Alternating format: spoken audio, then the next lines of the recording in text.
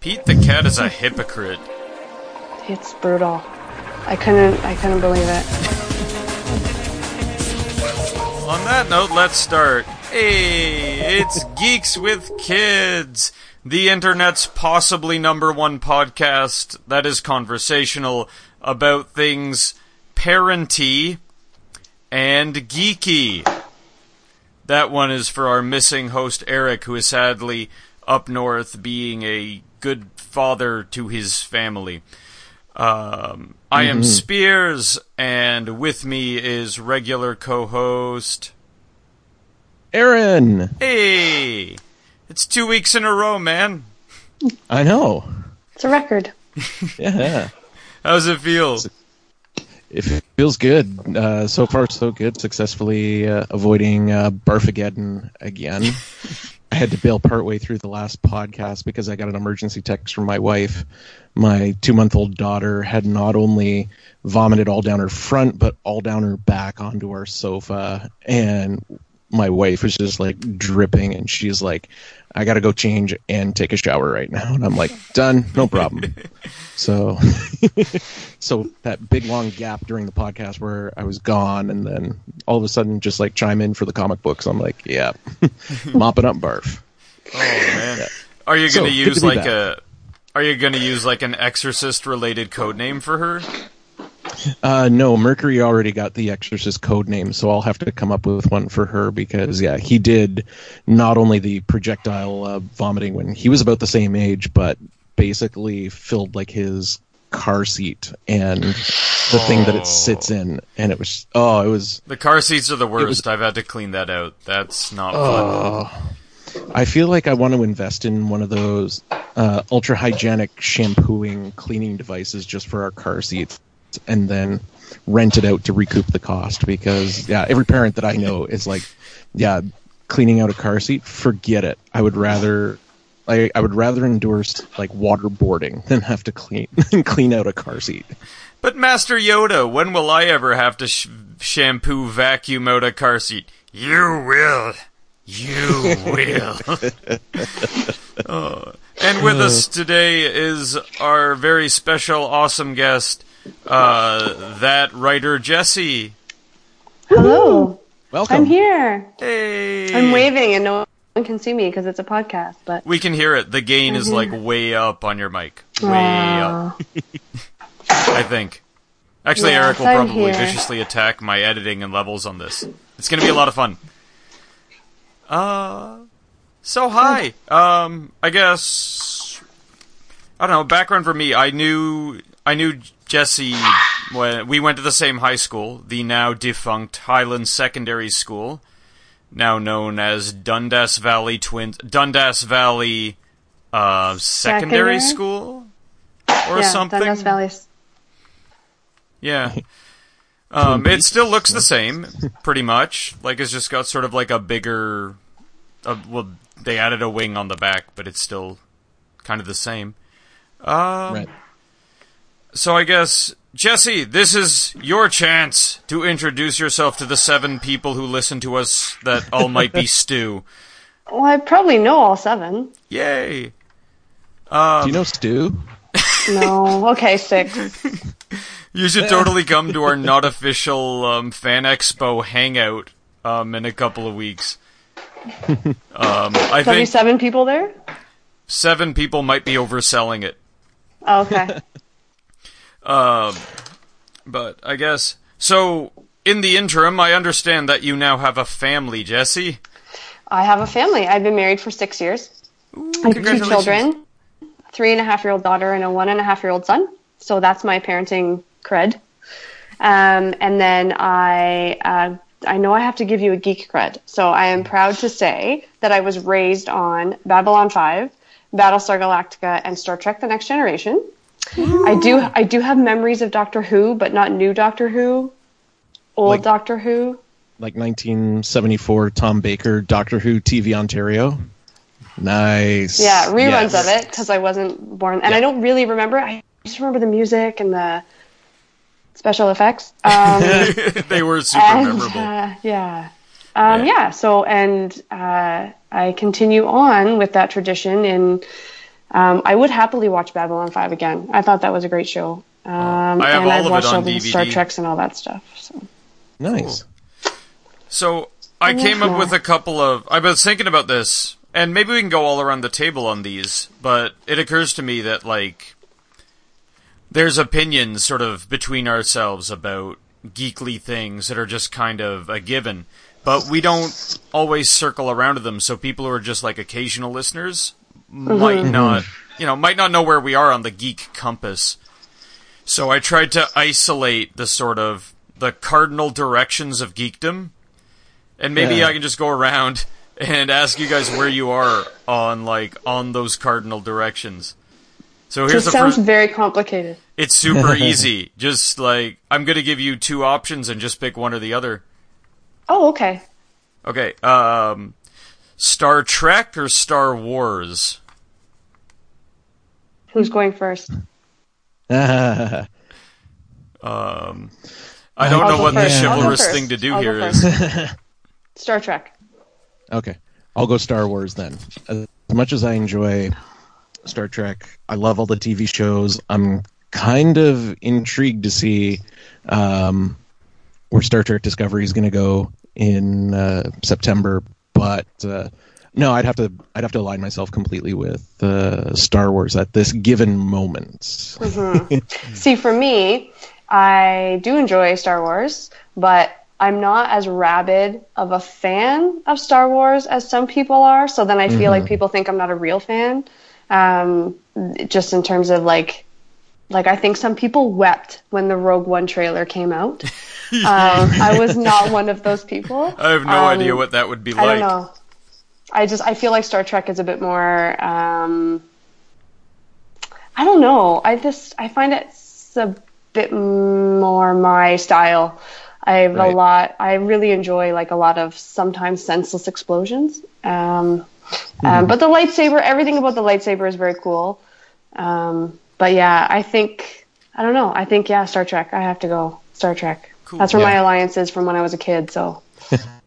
Born and raised. Yeah. For similar reasons, I hew to Star Wars. Now that being said, the prequels really shook my faith in the franchise. Oh yeah. But at the same time, Star Trek was also in kind of a rocky period. Like that was kind of in the Voyager Enterprise, yeah. kind of days. Yeah. So like they were both in a pretty deep furrow, and then like Battlestar comes along and is like, "No, this is how it's done, y'all." And Star Trek's like, well, and Star Wars is like, oh, the power of myth. Meanwhile, I'm watching Battlestar. Jesse, did you see Star Trek Beyond? That's the newest one, right? Yeah, the most recent. No. Okay. No, it was when we went out to the movies. It was out of the theater, I believe, at that time. Or it was only in 3D. Something happened, we couldn't go see it. So we saw the Bourne movie. Oh, how was but that? It was definitely on my list of movies to see. Mm-hmm. Cool. Was Bourne any good? So, it was excellent. Oh, yeah. Cool. But again, if I have to pick a favorite kind of movie, it's action, like mindless action, like nonsensical car chases around Las Vegas. Sign me up. Cool. So like cerebral on TV and then big explosions in the theater. Yeah. Nice. Okay, yeah. So if you had to pick between Die Hard and let's see, Fifth Element. In terms of Bruce Willis fare in mindless action with a little bit of sci-fi in there. So if we're going sci-fi though, you have to do Fifth Element because there was no sci-fi in Die Hard. However, if I was picking strictly between two Bruce Willis sort of characters, then I would have to pick Die Hard because John McClane was in like 4 movies. So there's more. He's got more stuffing. A bit more arc. I mean? Yeah. So, cool. I would, but Fifth Element, I really like that movie. But, that's hard, man. No, John McClane. For me, Die Hard is a seasonal movie. Like, that's a Christmas movie, you know? See, my Christmas movie, and people make fun of me, but my Christmas movie is Jaws. for no other reason than it's a movie I watch every year at Christmas. Cool. When I was a kid, Empire Strikes Back was a Christmas movie because it starts with snow. Yeah. Okay. I can see that. It really, like, Christmas story. as a little Jewish kid, it really gave me a skewed impression of what the holiday was about. Yeah. I think though with Fifth Element, I was really impressed with the story. I thought it was a really, really good story. But I love how Bruce Willis's character was like a nobody. Yeah. You know? And I think that's probably one of my favorite things about those kind of movies is when they're like a nobody that kind of comes out of nowhere. And they're not the hero because, what's her face was the hero? Yeah, Lilu. Resident Evil girl, right? Lilu Yeah. Dallas Multipass. Dallas Multipath. Yeah. Yeah. She That was was a the fun hero, movie. but she couldn't get to where she was going without him, so I really enjoyed that. I thought it was a good story. Yeah. Yeah. Oh, it was really cool. It was a really cool, like, world-building kind of movie, too. Like, Yeah. you only got a couple of glimpses of this huge universe, but you really... It reminded me of Star Wars in that way. Like, it just implied more than was in the story, which was super cool. I agree. Yeah. Okay, moving more cardinal directions. PlayStation or Xbox? Xbox. 110%. 110%. However, I have a beef with Xbox right now. It's actually not with Xbox, but my husband and I just finished playing Halo. We started at Halo at the beginning, and we played it all the way through. Right. So excited. Halo 5 is one player. No. What? How does that happen? Mm-hmm. Like, isn't Halo supposed to be like one of like their flagship multiplayer games? And How we does that only... happen? I don't play Xbox by myself. It's not. It's just not me. I don't sit down and play video games by myself on the Xbox. But couch co-op, I love. We've played every Gears. You know, we have Left 4 Dead. Which one did we just? We're waiting for the new Gears, and then Halo. Mm-hmm. Star Wars Battlefront we just started too. But Oh, so we went welcome through all these aboard! Halos. You're in We for a went good through all time. these Halos. One player. That's weird. That's They're going to really lose weird. a lot of their membership on that, I feel. Who does that? Yeah. Okay, Man, that's I my bad, remember, Dover. like, I intentionally avoided, like, the early Halos, because I was really like, oh, this is just strafe shoot. I've played strafe shoot before. But then a buddy of mine was like, no, dude, it's Metroid, only with more shooting. I was like, oh, okay. And it kinda is, if you squint. And there hasn't been a good Metroid game in a really long time, so I can squint pretty hard. Well, I think the thing with Halo is that you, like, if you're not going to, so I don't play online, obviously, but if you're going to play online, I think I'd rather have the person there next to me so that I could scream at them when they blow me up with a grenade. Like, thanks for the warning. But you have to be okay with being the bad guy because you're the arbiter for a bit, who I know isn't, like, the bad guy, but I mean, you don't get to always be the Master Chief, right? Mm-hmm. So at first I was like, I'm always the sidekick. Fine. I have an older brother. We played Sega Genesis, so I was always Tails.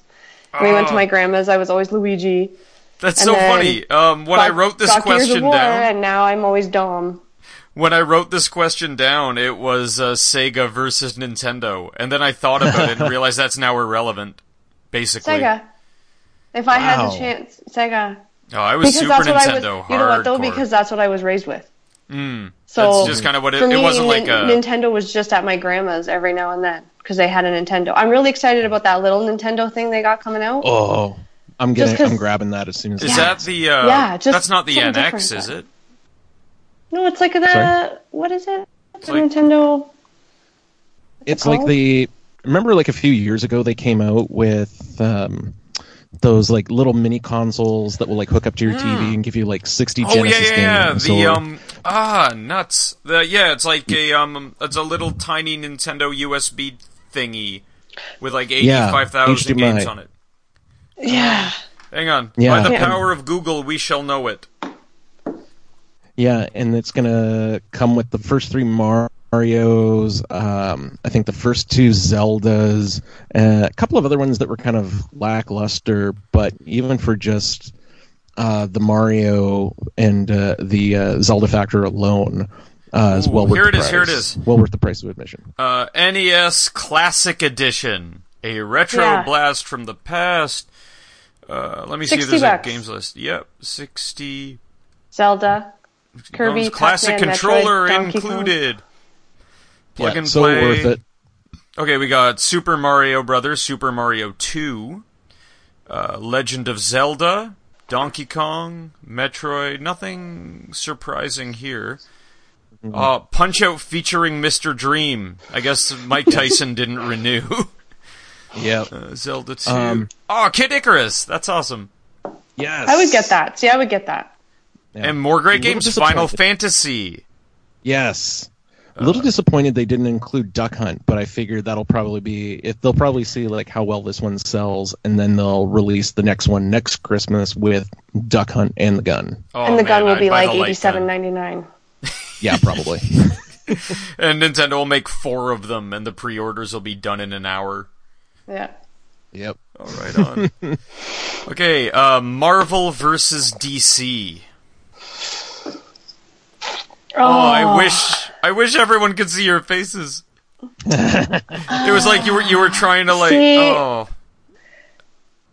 It was very intense concentration and pain. I have to go. Oh man, I gotta. Okay, were I'm you? gonna say Marvel because, and I also that was really a hard one for me. I'll be honest with you, but I have to go with Marvel simply because I feel like the Avengers alone just really revamped that whole got people excited again and things like superheroes and stuff because not that Ben Affleck. I can't even say it, but some people shouldn't be Batman, like George Clooney. But I think that, I just feel like the movies really sort of reinvigorated the whole, even the comic book franchise a little bit in terms of people who maybe never really read the comics and know who these people are necessarily. Because I didn't read a lot of comics growing up. I read some, I remember Spawn, McFarlane's Spawn. I thought it was just so well drawn, and I was like, "Oh, I want to do that one day." Nobody. That's funny. My dream was to draw when I grew up. No, but I think, and then with the movies and all that, and then they just keep going, right? And then Agents of S.H.I.E.L.D. was on TV, and then they had Agent Carter and stuff like that. So I feel like, for me right now, it's Marvel. DC has to do something. Yeah, their cinematic universe right now. Who is Jeff Loeb, right, Spears, that is now in charge of it, or Jeff Loeb is Marvel. in charge of the DC? Oh no, it's not Jeff Loeb. What's his name? Jeff Johns. Jeff Johns. Thank you. Yep. He was head guy on their comics for a really long time, and they they popped him over. I think in the wake of the BVS debacle, they're now letting him sort of take the cinematic universe and try to fix it. Yeah, so the cinematic universe is tanking, but I think their TV line is hitting all the right notes. Sarah and I have been watching Flash over the summer, and that is a great example of how to do it. We're waiting to get into Arrow, we're waiting to get into Legends of Tomorrow, and depending on how Supergirl goes, season 2 might give it a second chance, but I just can't remember. I think it was We Three Geeks just posted an article on how this bigwig executive for one of the camps said, superhero TV shows don't work. Oh, that was the show. That was a showrunner for Gotham over on Fox. Yeah. Superheroes don't work on television. Well, that was. I think that was clickbaiting a little bit because I think what he said in the article was people are more interested in real, well-developed characters. They don't want cardboard cutout cheesy heroes. I think he was saying that you need depth and development and he also said some stuff about you can't be spending huge buckets of money on every episode to show off the powers like people might expect. So I guess there are hurdles, but maybe the personality carries through. For an internet article title, I felt like that was misleading. No reflection on We Three Geeks. Oh, that's why I'm here, because the internet misled me. Because if it's on the internet, it must be true. Mm-hmm. Yeah. I mean, it seems like DC's shared universe on TV is working at least better than Agents of S.H.I.E.L.D. has been so far. Which is weird, because I enjoyed the first season and most of the second season very much.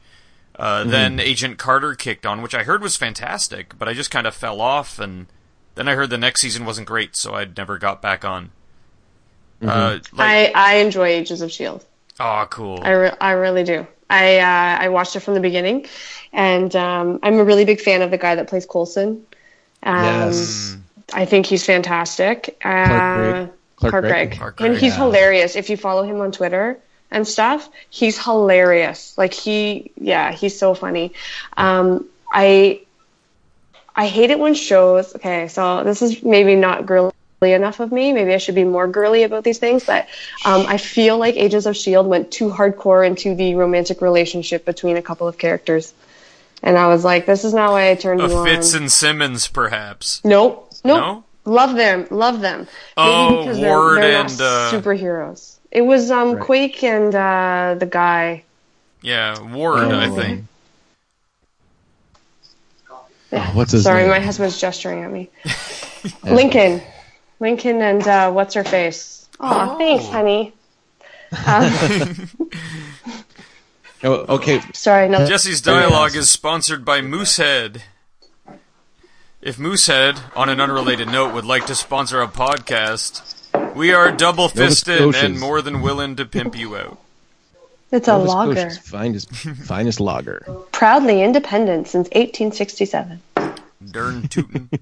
Seems like another date of independence. Anyways, yeah. So for me, I watched the show for mindless action and all that stuff, and then some episodes were like, she's like weeping over her boyfriend, and he's like weeping over her, and I'm literally sitting there just. Like, are they both on the them. plane? Are they still on the plane in like opposite compartments, just crying?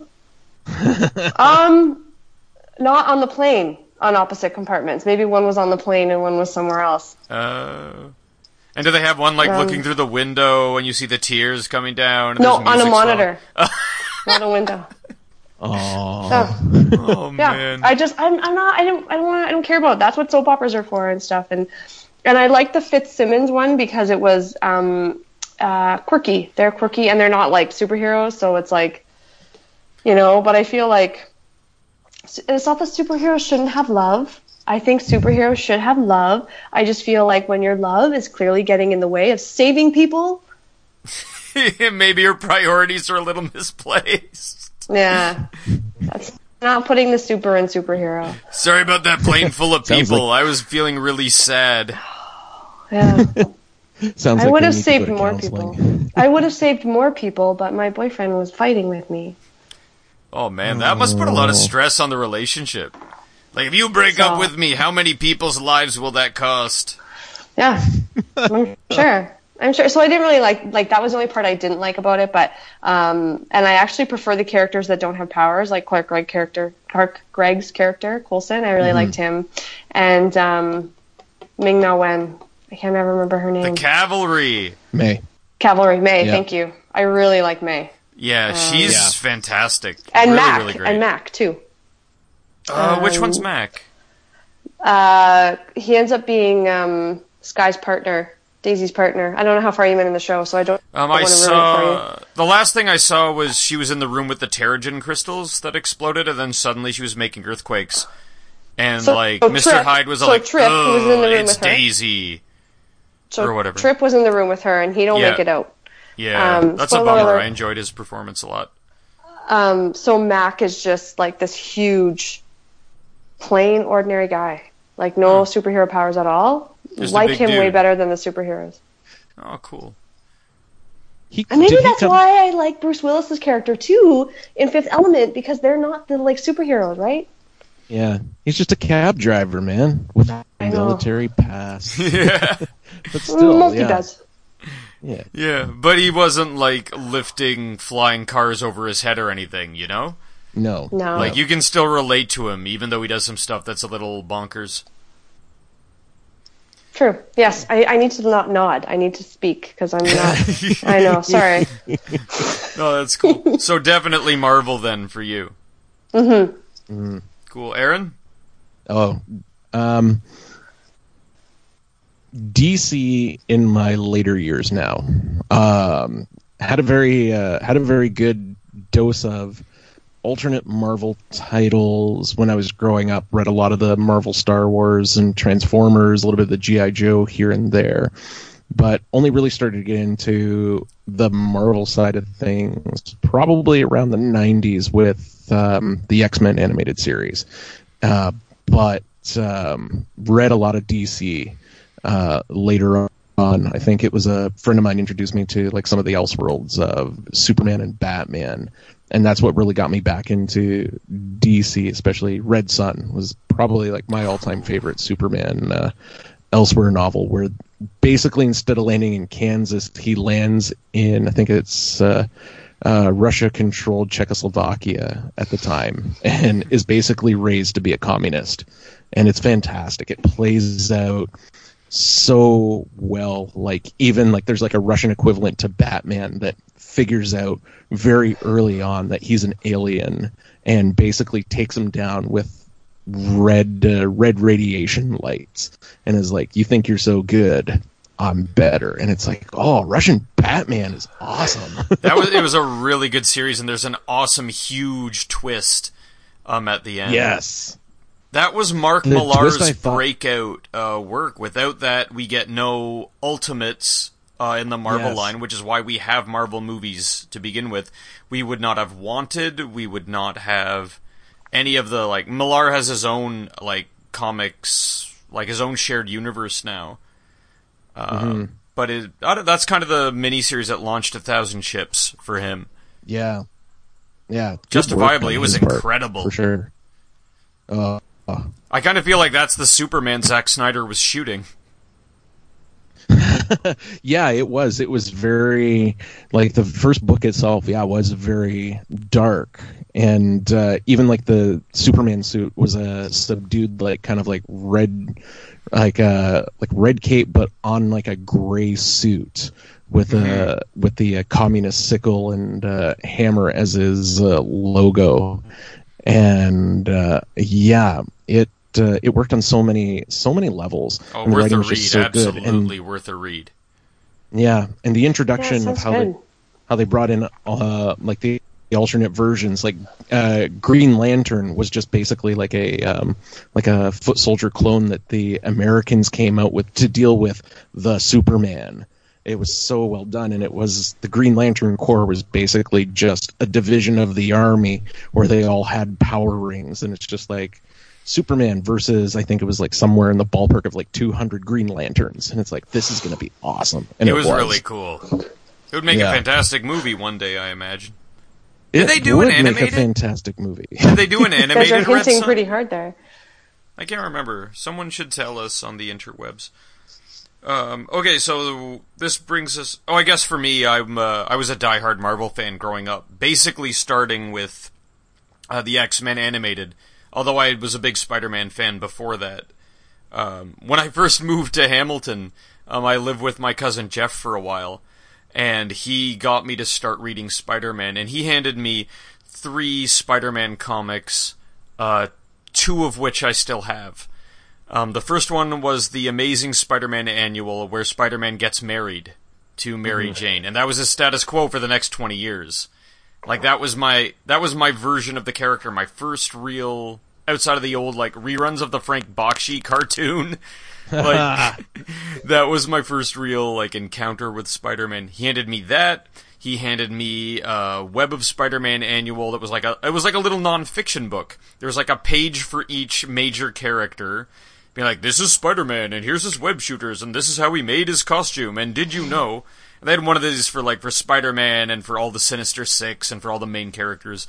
They had, like, a floor plan of his apartment, and, like, maps of New York, with, like, here's the Daily Bugle, and here's the George Washington Bridge, and all these, like, here's the Baxter Building, like, all these important locations.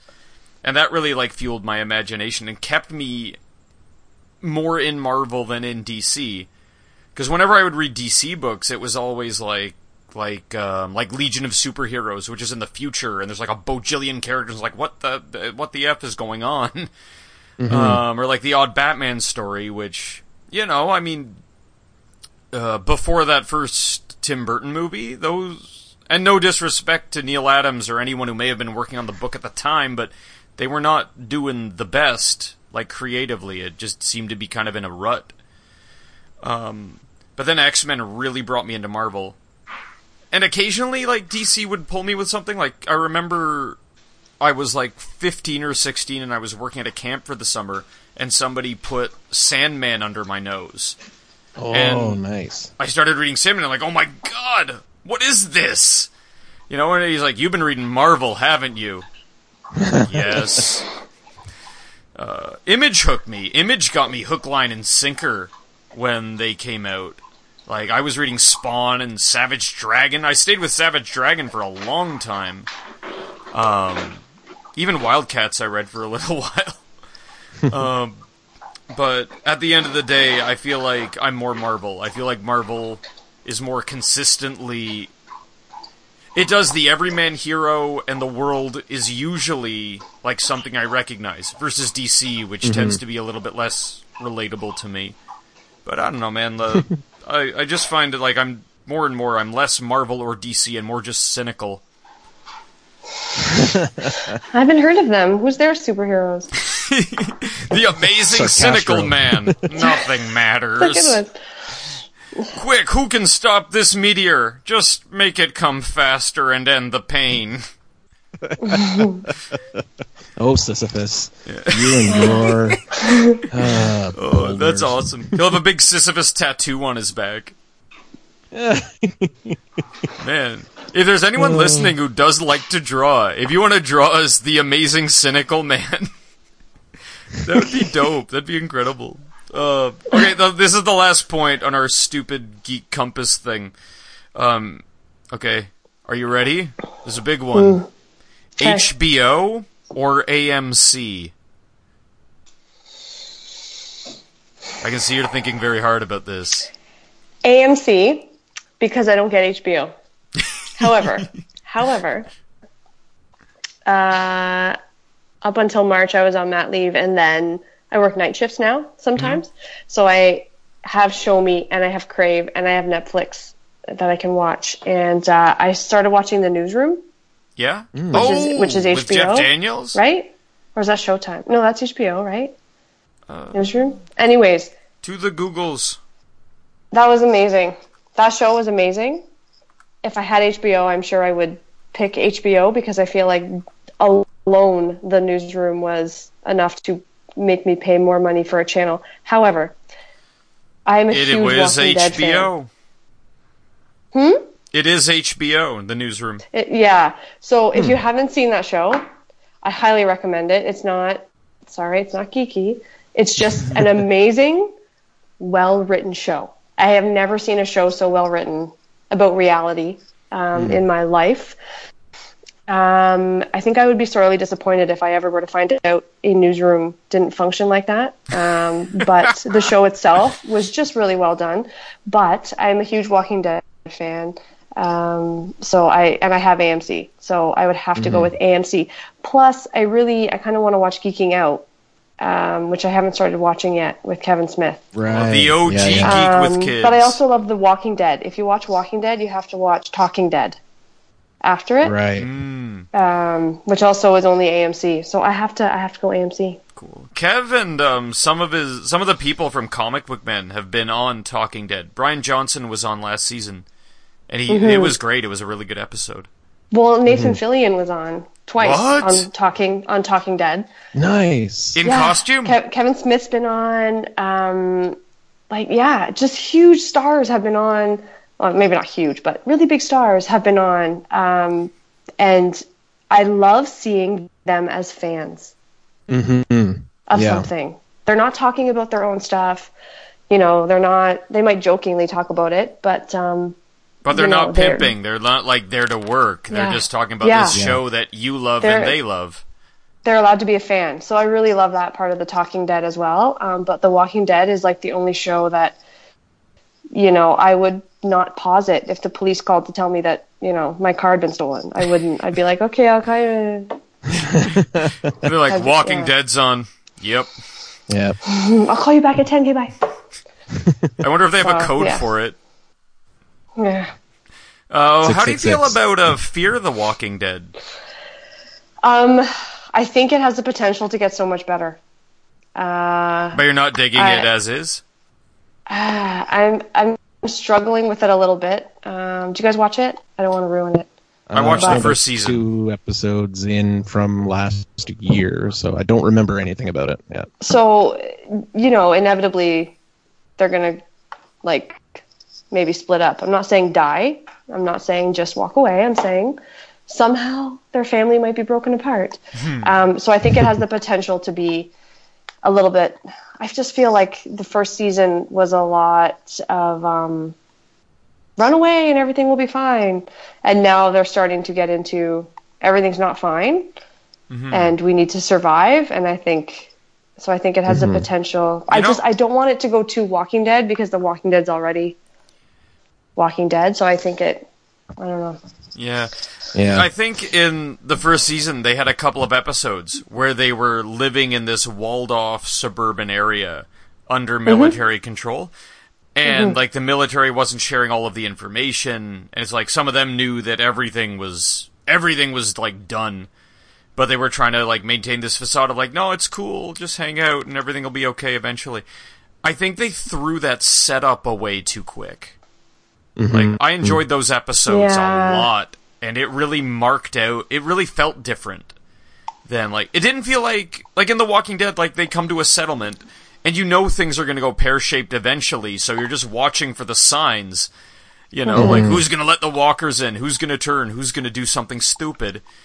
But with Fear, it was you didn't know whether or not it was going to fall into that pattern. And that was a real chance to be no, it's not. We're going to have something that's more or less a sitcom where the characters are under siege by zombies. Yeah. And I think there's this one episode of Fear the Walking Dead where they're in their backyard and the neighbor that used to babysit the kids is stuck in the garden. Oh yeah, that was great. And the mom eventually goes and kills her. And I feel like for me that was when I was like, okay, the show has a little bit of potential because the husband is still no, we're going to be fine. We don't kill people and everything's la la la good. We'll just have to be safe. And the mom is I'm taking out people who come near my family. So I think that you see a lot more of that later on in this season too. That the mom is just too bad. Yeah. I'm doing what has to be done. So I like that. I like that. So she's the Rick and the dad is kind of it's kind of like season 1 Rick versus season 5 and on season Rick. 5 on Rick, yeah. That's neat, actually. I hadn't thought of it that way. That's kind of a cool, cool notion. I think that The Walking Dead is... I've read the graphic novel, a little bit of I haven't read the whole thing, but so it's ongoing. Some of that you know what? I'm really glad that the TV show isn't exactly like the graphic novel because it would be so spoiled for me. I'd be oh, yeah, because spoiler alert, in the graphic novel, Negan kills Glenn. Right? Bum, bum, bum. In the novel. I remember the week that issue came out, Eric was so mad. He'd bought 18 copies of it too, because it was the 100th issue or some anniversary number. He was so mad. It was 100, I think. But yeah, there was flipping tables, I think, involved. I don't blame him, but I feel because the TV show has strayed away in some... So maybe they will again, I don't know, but yeah. I hope so. I guess we'll find out. Doesn't it come back tomorrow? Walking Dead? No, it's October 23rd. October. Oh, yeah. So not tomorrow at all. No. So I guess tomorrow we can tune in for a really excellent rerun of The Walking Dead. They're all good. Yeah, no, it's true. You making fun? They're all good. Season 2? Oh, we're on a farm and nothing's happening. Oh no, there's a zombie in a well. There's a zombie in a barn. There's lots of zombies in the barn. I struggle. I did not hate season 2. I did feel that it lagged and didn't, but at the same time, you have to try and stay somewhere and deal with problems as they come up, and maybe your neighbor is hoarding zombies in a barn. That's just a thing you do. You deal with it, deal with it when the time comes. For now, let's just pretend we don't hear what's going on in the barn. It's too bad, because Herschel came in with this point about, no, they'll find a cure. We've got to keep them in there. Mm-hmm. And Rick just looks like, there's no cure. There's not a cure for death. Yeah. I'm sorry. But there's a game on, I don't know if they have it on PC, probably, but it's the Walking Dead game. The Telltale Walking Dead game? Yes. Oh, that's supposed to be real good. Eric's all about that. Yeah. It's amazing. It's absolutely amazing. And so there's this part in the game where the main characters go to a dairy farm, right? And so they've set up an electrical fence, everyone's happy. It's like a little farmer's paradise. And then it turns out that they're not killing the cows and eating them. They're killing people and eating the people and serving the people. And it's amazing. It's amazing. The game is so good. The third one should be coming out soon. Oh, man. I'll have to pick that up now. Their Batman game is supposed to be really good, too. Is it the same kind of thing where you get to pick what you do? I think so. I think, Telltale... It's choose your own adventure for, the 21st century. But yeah, I haven't played it. It's too bad Eric isn't here. Eric would be able to, give some scope to this conversation. But I take him at his word that it's awesome. I think he spent, the last month talking up the Batman game. They did a Fables game. You might actually really like it, Jesse. Fables... I think I would. Have you read Fables at all? Do you know what it is? It's kind of like all these fairy tale creatures are real, and they're living in a little ghetto in New York called Fabletown. And it's Wait, is that the one? There was a werewolf one? Yeah, yes, the big bad werewolf one. Bad wolf. Yeah, that's it. That's the one. That's Fables. Graphic novel by Bill Willingham, I think. Yes. He wrote the Angel comic for a stretch too. The Buffy and I spin-off. really enjoyed that game as well. However, something glitched when I paid for it, and they tried to make me pay for it again. Oh, boo. Well, that sounds like a Microsoft problem, not a... Yeah. Cool. How about you, Eric? Aaron, HBO or AMC? AMC right now, again, for all the Walking Dead. Really? You're a huge Game of Thrones fan. Well, that's the thing is, every time Sarah and I try to get back into it, we fall out of it for one reason or another. So we've rewatched season 1 and season 2 now, I think, twice. And we're on to partway through season 3, I think. And again, we've fallen out of it because for one reason or another, one of us just loses interest or it gets too intense. And it's just like, well, let's just go and watch Friends or let's go and watch Flash or... you stop watching a TV show because it gets too intense? It kind of got... we got well... It's funny because I love Walking Dead, and so does my wife, but her fear factor goes through the roof when Walking Dead is on. Really? You do something to scare her, and she will, I will see her jump out of her skin kind of thing. And she very rarely ever does that. But Walking Dead is she's like, I can't stop watching, but she's so on edge through the entire show. It's fun to not only watch the show but watch her reactions.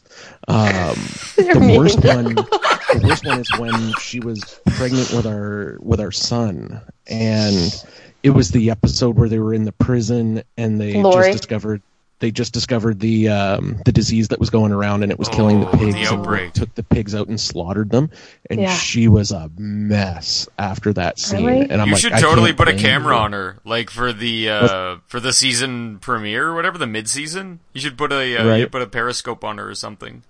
Yeah, I would want to see that. Yeah, if I do that, she's like, "You're not putting this out on the internet. I will murder you. I will be dead." You'll be fine because she'll be too. But you'll come back to murder you. Yeah, maybe. Actually, if I feed her with enough booze, then maybe it might work. Approved. I might skew the results a little bit. Maybe I'll do another on the couch episode with her, and we'll be like, so we're just gonna watch a movie or a show here. Oh, it's just a cute little movie about a family and a group of friends who are just out for a stroll. Yep. Yeah. Oh, that's funny. My wife and I had to take a break from Breaking Bad. In the middle of season 3. Oh, you're missing out. That's a great And I never watched show. Game of Thrones either. Breaking Bad is AMC. You can watch that without changing your allegiance. You won't have to. I think it's on card. Netflix too, isn't it? Yeah, the whole thing's up there now. Mm-hmm. They've got one season of the spin-off, Better Call Saul, which is also incredible. But it got to the point that we were driving home from Lime Ridge and a police cruiser was behind us, and we were both getting agitated, oh my god, they know about the meth, and it's like, we don't cook meth, honey. And he's like, I know, but they don't know that. It's a good show. Have either of you watched Stranger Things yet? I am on episode 3. I just finished episode 3. Episode 1. Yes, it's amazing. As in you haven't started it yet, or you just finished it? I watched all of episode 1. It's really good. Oh, good. I like it a lot. Yeah. Good. So, is it based on a movie or anything, or is this just a brand new show? My husband and I were debating. Brand new show, but everything that I've read is they are heavily influenced by horror movies and those teen kid movies of the 80s. So they cited a lot of references to Aliens, John Carpenter movies, bit of Goonies in there too. You can see. You can see the Goonies for sure. Hey, you guys. So good. No, they pretty directly. They're homaging all the horror and suspense movies of the 80s. Yeah. It's blatant and it's kind of on purpose. I think there's even there's websites that are annotating it now. This scene comes from this movie, this scene comes from this movie. And it's pretty cool. I should post someone should post them in the liner notes. Probably. Maybe. Yeah, because we just finished watching it the other day, and again, it's one of those shows that Sarah was like, "I'll watch it with you, but only during the day," and I'm like, "Fine, that's cool." So we did, and then we got to the last episode, and she couldn't finish. We couldn't finish watching the last episode during the day, and I knew it was that good. I already knew it was good, but then she comes back in the evening, and she's like, "I got to finish watching this now." Kind of thing. So it's the ending hits all the feels. It's amazing, and it's a lot of it's just so fun.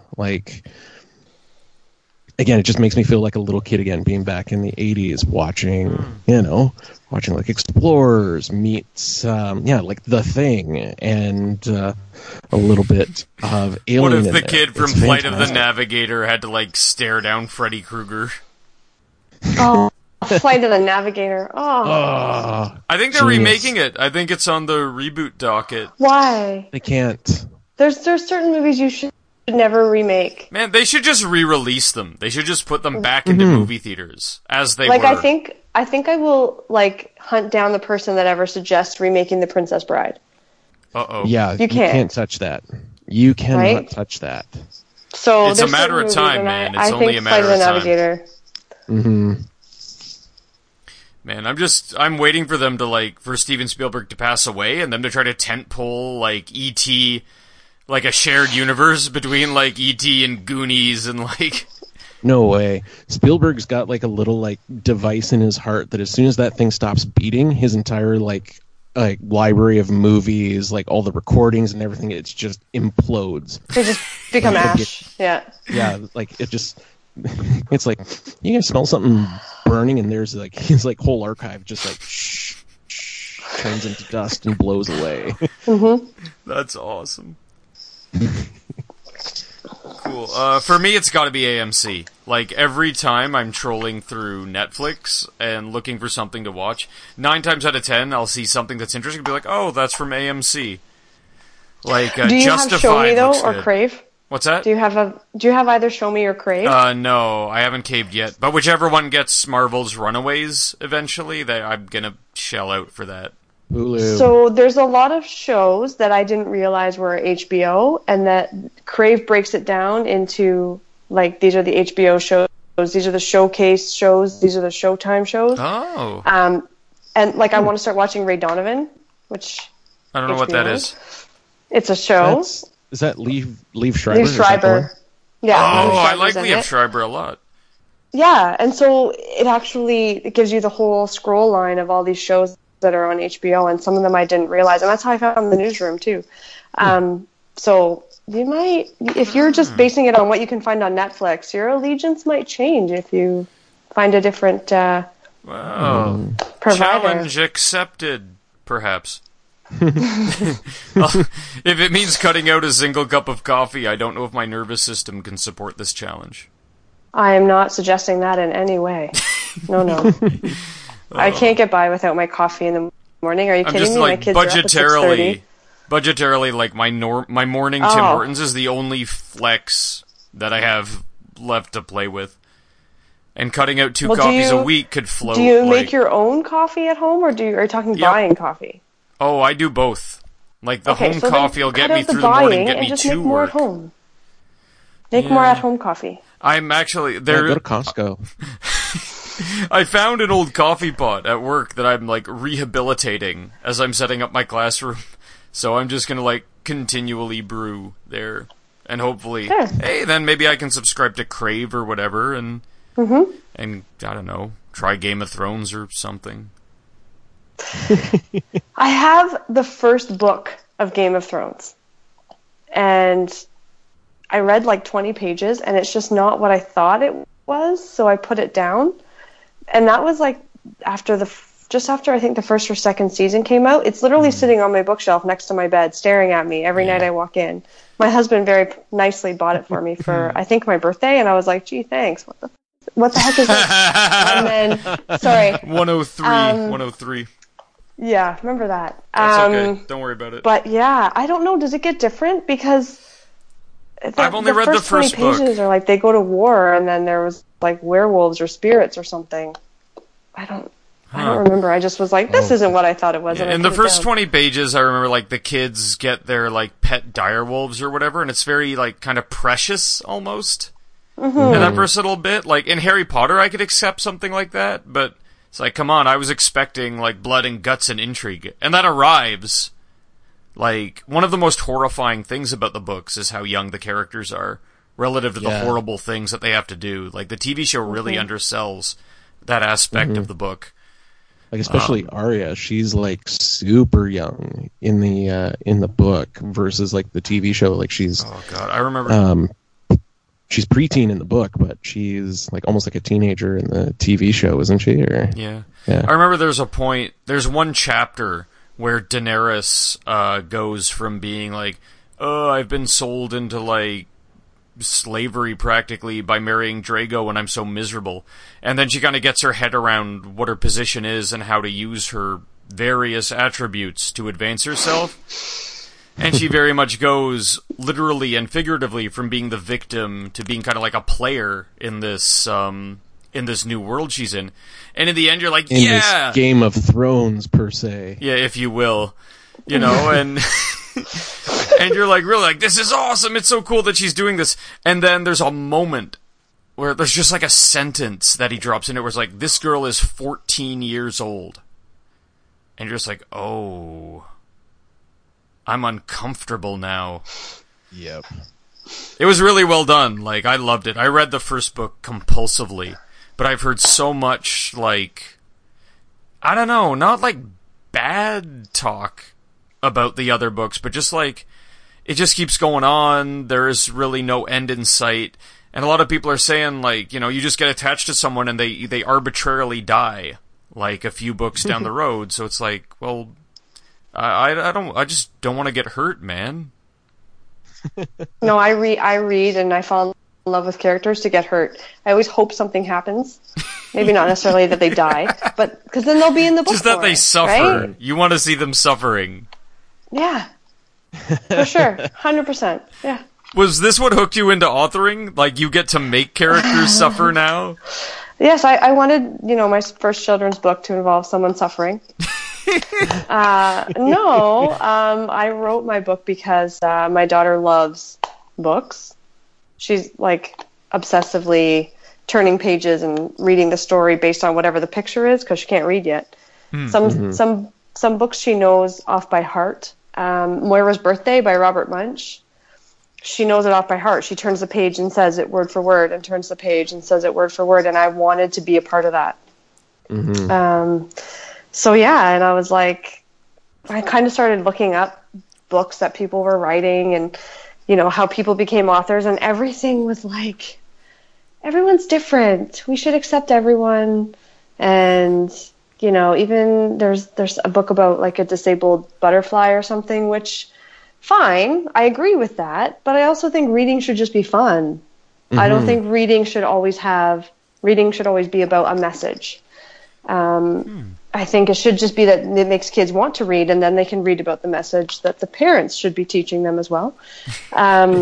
So I wrote a book about a girl who doesn't want to be a princess because she doesn't want to behave. So yeah, and it's cute. Caitlin loves it, and it was fun. And my illustrator is my brother, who, that's cool. If you've seen the book, because you've seen it, right? I've seen the book. Yeah.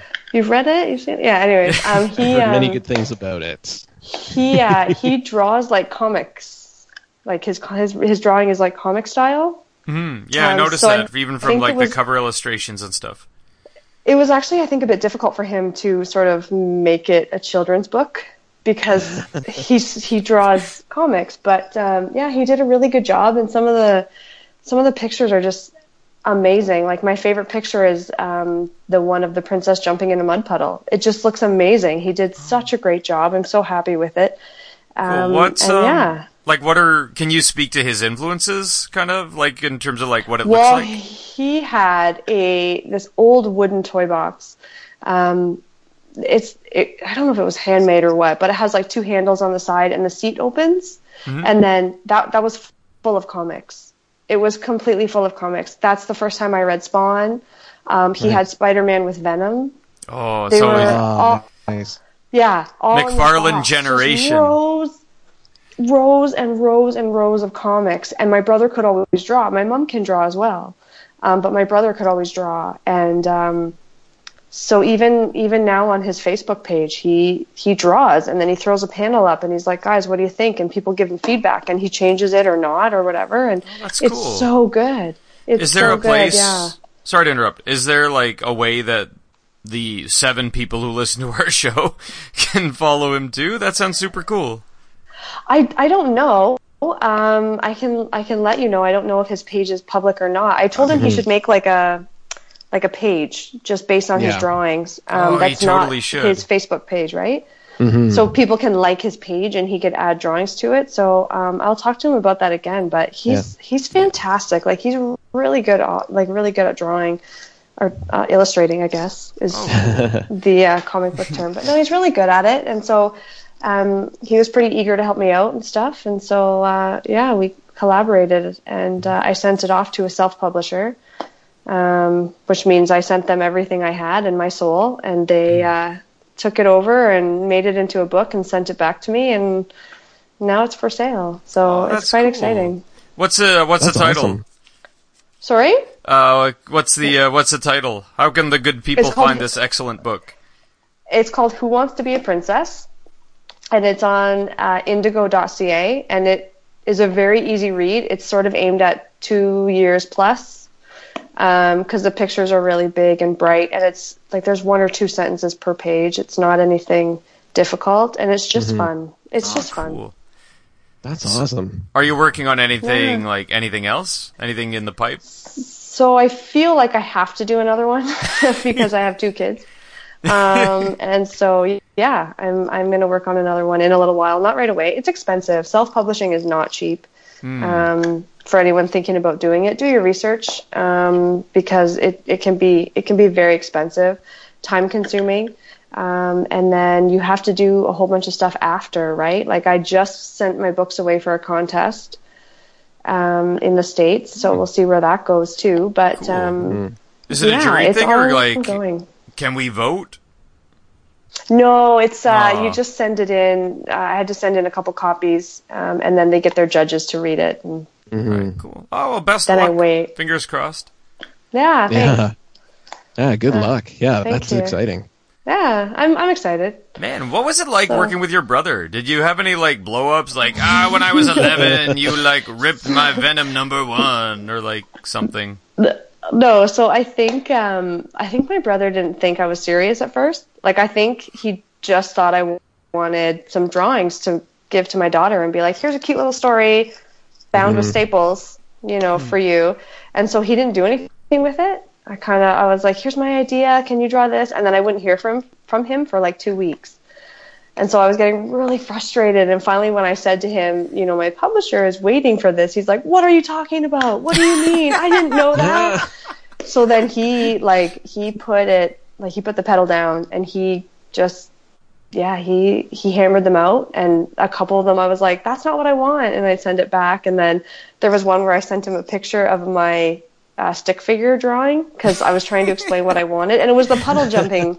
It was the puddle jumping princess, actually. And then he just messaged me back, and he was like, "This is the best picture ever," because it was like fading out pen, because my pen was dying, and it was a stick figure with a hat, like the princess hat on, jumping in a muddy puddle, but it was blue ink, so I made big raindrops kind of flying up from the puddle and stuff. So of course, what he sent back was amazing. And not at all like that. But yeah, so there was a few times where I was like, that's not what I'm thinking. That's not what I'm thinking.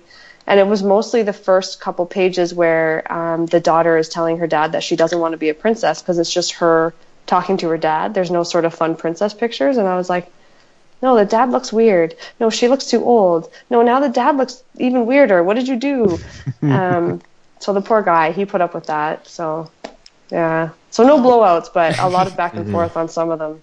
Oh, that'd be fun, actually. That sounds fun, like working with your sibling like that. It was fun. I would do it again. For sure for the next one I would do it again. Is he still is he local or? St. Catharines. Okay, cool. So not like the other side of the world or anything? No. We did everything over text and email. Cool. Yeah.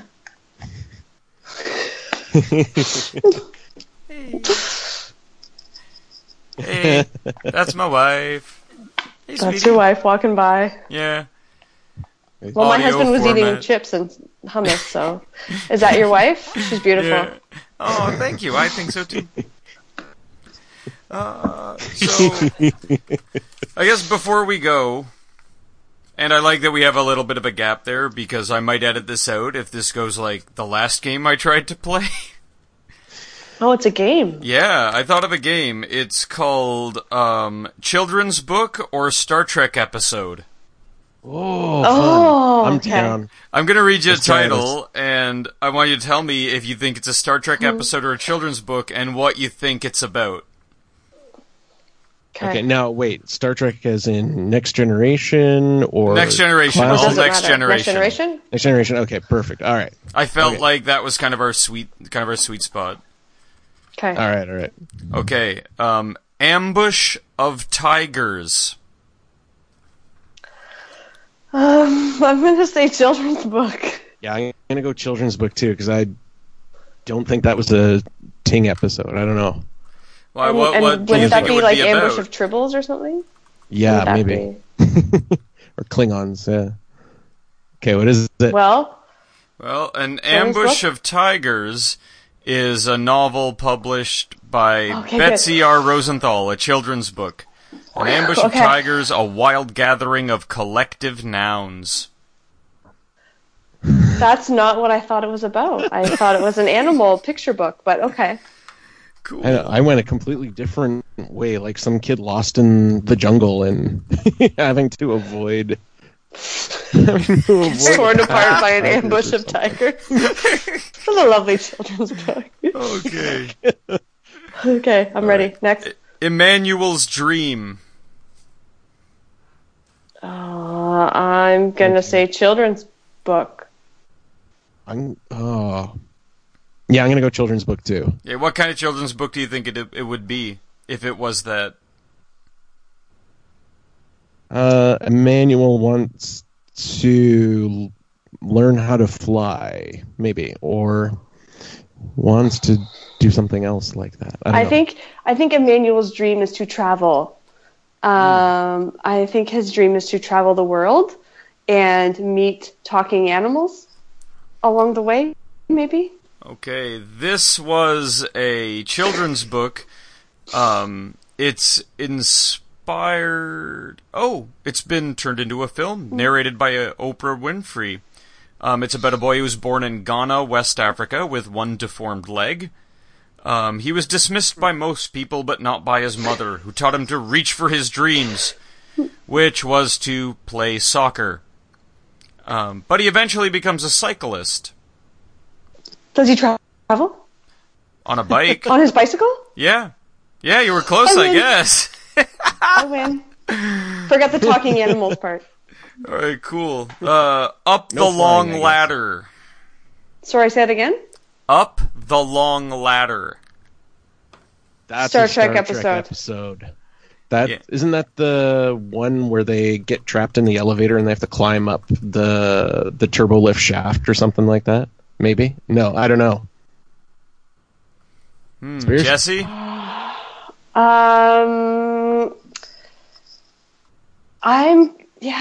I don't even have an absolute clue about this one. I just feel like it's a Star Trek episode. So I'm going to say Up the Long Ladder is about, it's an episode where they are stuck on a planet, and in order to get off the planet, they have to climb a ladder. To get up to their shuttlecraft. Well, you're both right. It was an episode of Star Trek The Next Generation. It's the episode where Worf's back stops working. Oh. And Dr. Pulaski's like, we gotta do some surgery. It'll be cool. And he's like, no, I have Klingon measles, and you can't do this to me, human. And she's all like, well, dude, you're back. And he spends some time on that. Meanwhile, they find these sort of two competing planetary settlements. One is like this idyllic planet, but it's all settled by clones, and they all like kind of look alike, and it's a little gross. And the other one was sort of this more barbaric setting, but it's like a natural gene pool. And they're in competition somehow, and Picard's like, well, just mate with each other. And they're like, ew, and Picard's like, later. Credits. I don't remember that part of the episode, I have to be honest. Or Picard says, just mate with each other. I don't... Yeah, I remember that one now. I remember Worf needing surgery. Did you guys like Dr. Pulaski or Dr. Crusher? Oh, Crusher, 100%. Pulaski was okay, though. No, like she... I liked her because her and her friendship with Worf, I thought, was pretty cool. Like when Worf gets all like, I'm not feeling well, and she's all like, I'll cover for you. And they have like that moment in the sickbay where he's like, we'll do the Klingon tea ceremony, and she's like, don't worry, I know it could kill me, but we'll do it anyway. And he's like, oh, you're romantic. And it's like, yep. Yep. Yeah, non-romantic, okay, but no, I non-romantic like relationship. Loved it. Anyway. All right. Yeah, Pulaski had her moments. Yeah. Mm-hmm. No, I don't know. I like Beverly Crusher a lot. I really enjoyed her performance. Actually, one of my favorite doctors, and I think it's just because of the actor that played him, was from Voyager, the hologram doctor guy. Yes. I thought he was hilarious. Oh, what's his name? Robert Picardo. Yes. Thank you. He was hilarious. Yeah, and every now and then he would throw out like a bonism, like, I'm a doctor, not an engineer or something like that. And it's like, I enjoyed him. Mm-hmm. Yeah.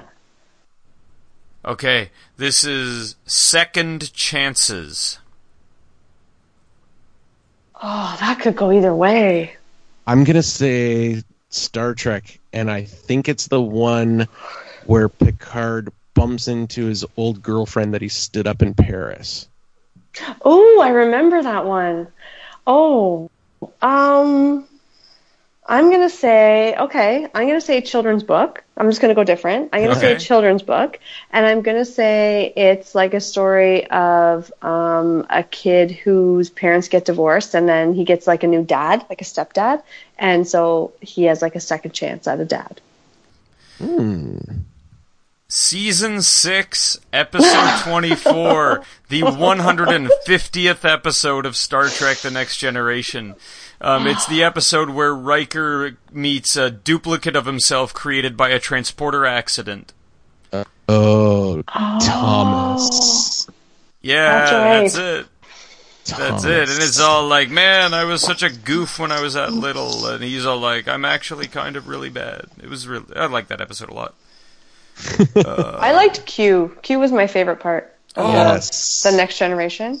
Now that Canada Netflix has all of the Next Generation again, I've been trying to rewatch the Borg Cube. Like the 4, I thought in my head it was like just 4 episodes, right? It's like the one where Q throws them into the Borg in the first place, the Best of Both Worlds Yeah. Part 1 and 2, and the thing with Hugh, the littlest lost Borg that they adopt. I remember that but- one. After that, there was another 2-part episode with Lore that I forgot about entirely. And there's a bunch of episodes that Q references, like, leading up to that one, where Q is, like, testing them. Like, he mentions, like, a couple of them specifically. I don't know, it made me feel like there was maybe more story arc and continuity in Next Generation than I really gave it credit for. Like, when I was younger. I used to feel like it was, like, episode. Yep. But I don't know. And this one episode starts with Q showing up, being like, "Hey, let me on your crew. You need me." And Picard's like, "No, you're just no." And Q's all like, "But what about this thing I did? Wasn't that awesome?" It's like, "No, that was terrible. You put us on trial. It stunk." You know, it's like, "Well, what about the time you got to meet Abe Lincoln? That was cool, right?" And it's like they were shooting at us. It was a really good scene, actually. I remember that. Yeah. Yeah, so it just feels like the Borg cube is rapidly expanding, and it's now like a Borg trapezoid monster. Anyway, on with the game. Last, I don't know, we'll do maybe 2-3 more. Okay, I'm ready. Alright. Okay, brace yourself. This one's gonna be hard. It's gonna be real hard. Are you ready? Ready. Let's do it. Okay. If you plant a seed, Oh, That could go both ways. yeah. I'm going to say kids' book. I'm gonna say kids' book What's this it about? time. It's about a kid who wants to start a positive movement at school to end bullying, and does so by doing something simple and so small to plant the seed or the idea in people that then grows into something bigger-ish. I think you have a children's book author in you. All right. I will say. Oh man. I will say children's book author as well, but my story is about a kid that doesn't want to be a farmer, even though his dad is a farmer. And so he, throughout the story, learns that farming is okay, and he then wants to be a farmer. Nice. cool. And what is it, Matt? If You Plant a Seed is written by Kadir Nelson, Okay. Harper Collins. These are all books from 2015, so they're relatively recent. But what's it about? It is a humorous story about the power of even the smallest acts and the rewards of compassion and generosity. It demonstrates the process of planting and growing for young children, but also how a seed of kindness can bear sweet fruit and overcome the Borg. Oh, that's No, wait, not that important. last bit. No, sorry. I was reading the wrong thing. All right. So it was like a little from column A, a little from column B there. There. Nice. That's what we should do. We should do a series of Star Trek episodes as children's books. And then Yeah, the Kirk episode with addressed Tasha the Yardai should be dancer and great. was like, "Your green skin is Oh, interesting." Oh, thanks. It's all The about Tasha accepting Yar differences. episode as a kid's book will be like the Mr. Hooper episode from Sesame Sesame Street. Oh, Yeah. I don't think we should do that. No, you don't think Skin of Evil would make a great kids book? We'll teach children about death with our Star Trek children's book. Well, they'll know to avoid sentient oozes. Which is good advice, if you ask me. I don't know if we're going to do better than that, but I'm going to throw this last one out there anyway, because kicking a dead horse is what Spearses do best. Tin Man. I'm going to say Star Trek episode, and it's the one where they go on the holodeck. And, oh my god. Why? I'm like remembering half the episode, only parts of the episode. They were on the holodeck. Was it Data? Somebody, I can't remember. Oh man. It's not a kid's book. It's a Star Trek episode, and it's something about the holodeck. That's what I remember. Aaron? I'm going to go Star Trek as well. Something to do with, I want to say like a big space alien or space baby or something like that. Space baby. I like that. Space baby. Go with space baby. I'll go with space I'm going to say baby. holodeck. You say Okay. space baby. You're both kind of close. It's a Next Generation episode. It is heavily data-centric. Okay. It's about this... They find this seed-like looking starship, like an organic living starship. Not unlike the starships from Babylon 5, as a matter of fact. And it's about this one, like, sort of... this scientist creates an empathic link with it, and he's trying to understand it. It's all like, the Romulans are coming, and they're gonna steal your space baby from you. And the dude's like, nope, see you later. And he, like, takes this super powerful organic spaceship from a mysterious origin and goes away and is never heard from again. You know what? When you started explaining the episode, I suddenly remembered that one where they had to be on trial and to see if Data was a robot or a pet. Oh, Remember that one? So I almost said that one. Because remember Tin Man I wanted a remember heart? that. So I was like, Right. maybe it was that one. Yeah, that one was Okay, full of, well, it like, was Star Trek. Pinocchio illusions. There was a great one in court where, like, the prosecutor reaches over and, like, turns... Riker! Shuts him off. Riker shuts him off. Yeah. Riker shuts him like, off. Pinocchio is dead. We've cut his Broken. strings. Broken, yeah. Yeah, Man, that's broken. why you're a writer, dude. Yeah, I want to say that episode was actually written by a writer who had like a law background. I could be wrong on this, but I remember hearing It that would make somewhere. sense. Yeah, would make 'cause sense. Aaron Sorkin. It played out. Yeah, it could be. That would be great, amazing man. if They it should was. bring back the Next Generation and just let, like, newer... Like, people with a really strong, like, their own stamp, kind of, do an episode. Like, a Joss Whedon Star Trek episode would be amazing. It would be like the one episode where it's like the lesser characters who are like below decks, and it's like, do you hear what's going on upstairs? There's something big going on upstairs, and then they actually play a pivotal role in. Oh, it's like the Enterprise's Scooby Gang. It's like the Zeppo on the Enterprise. Yes, that's exactly what it would be like. You know, I think they have an episode Yes. like that, actually. They do, yeah, but I think it would be more so. With Yeah, I more remember witty wanting more banter. after that. That is a great pitch, man. So let's go back and we'll get Star Trek The Next Generation going again. Hey, man, they've got a new show. Star Trek Discovery's premiering this year. Yes. I'm intrigued, especially just based on the design of the ship itself. That Oh, no, looks you seem worried. Federation, Romulan, and Klingon, and maybe Cardassian at the same time. I'm like, I think I see where they're going. I didn't realize it's kind of the triangular shape is kind of Cardassian looking a little. It's got the primary dish of a Federation ship, the Klingon bird of prey diamond-shaped nacelle. Something a little bit Romulan-esque about it, and the color of like Cardassian warships. So it's like it makes me wonder if this is all going to be about how it's the Federation, Klingons, Romulans, Cardassians working together on the spaceship kind of idea. I don't know.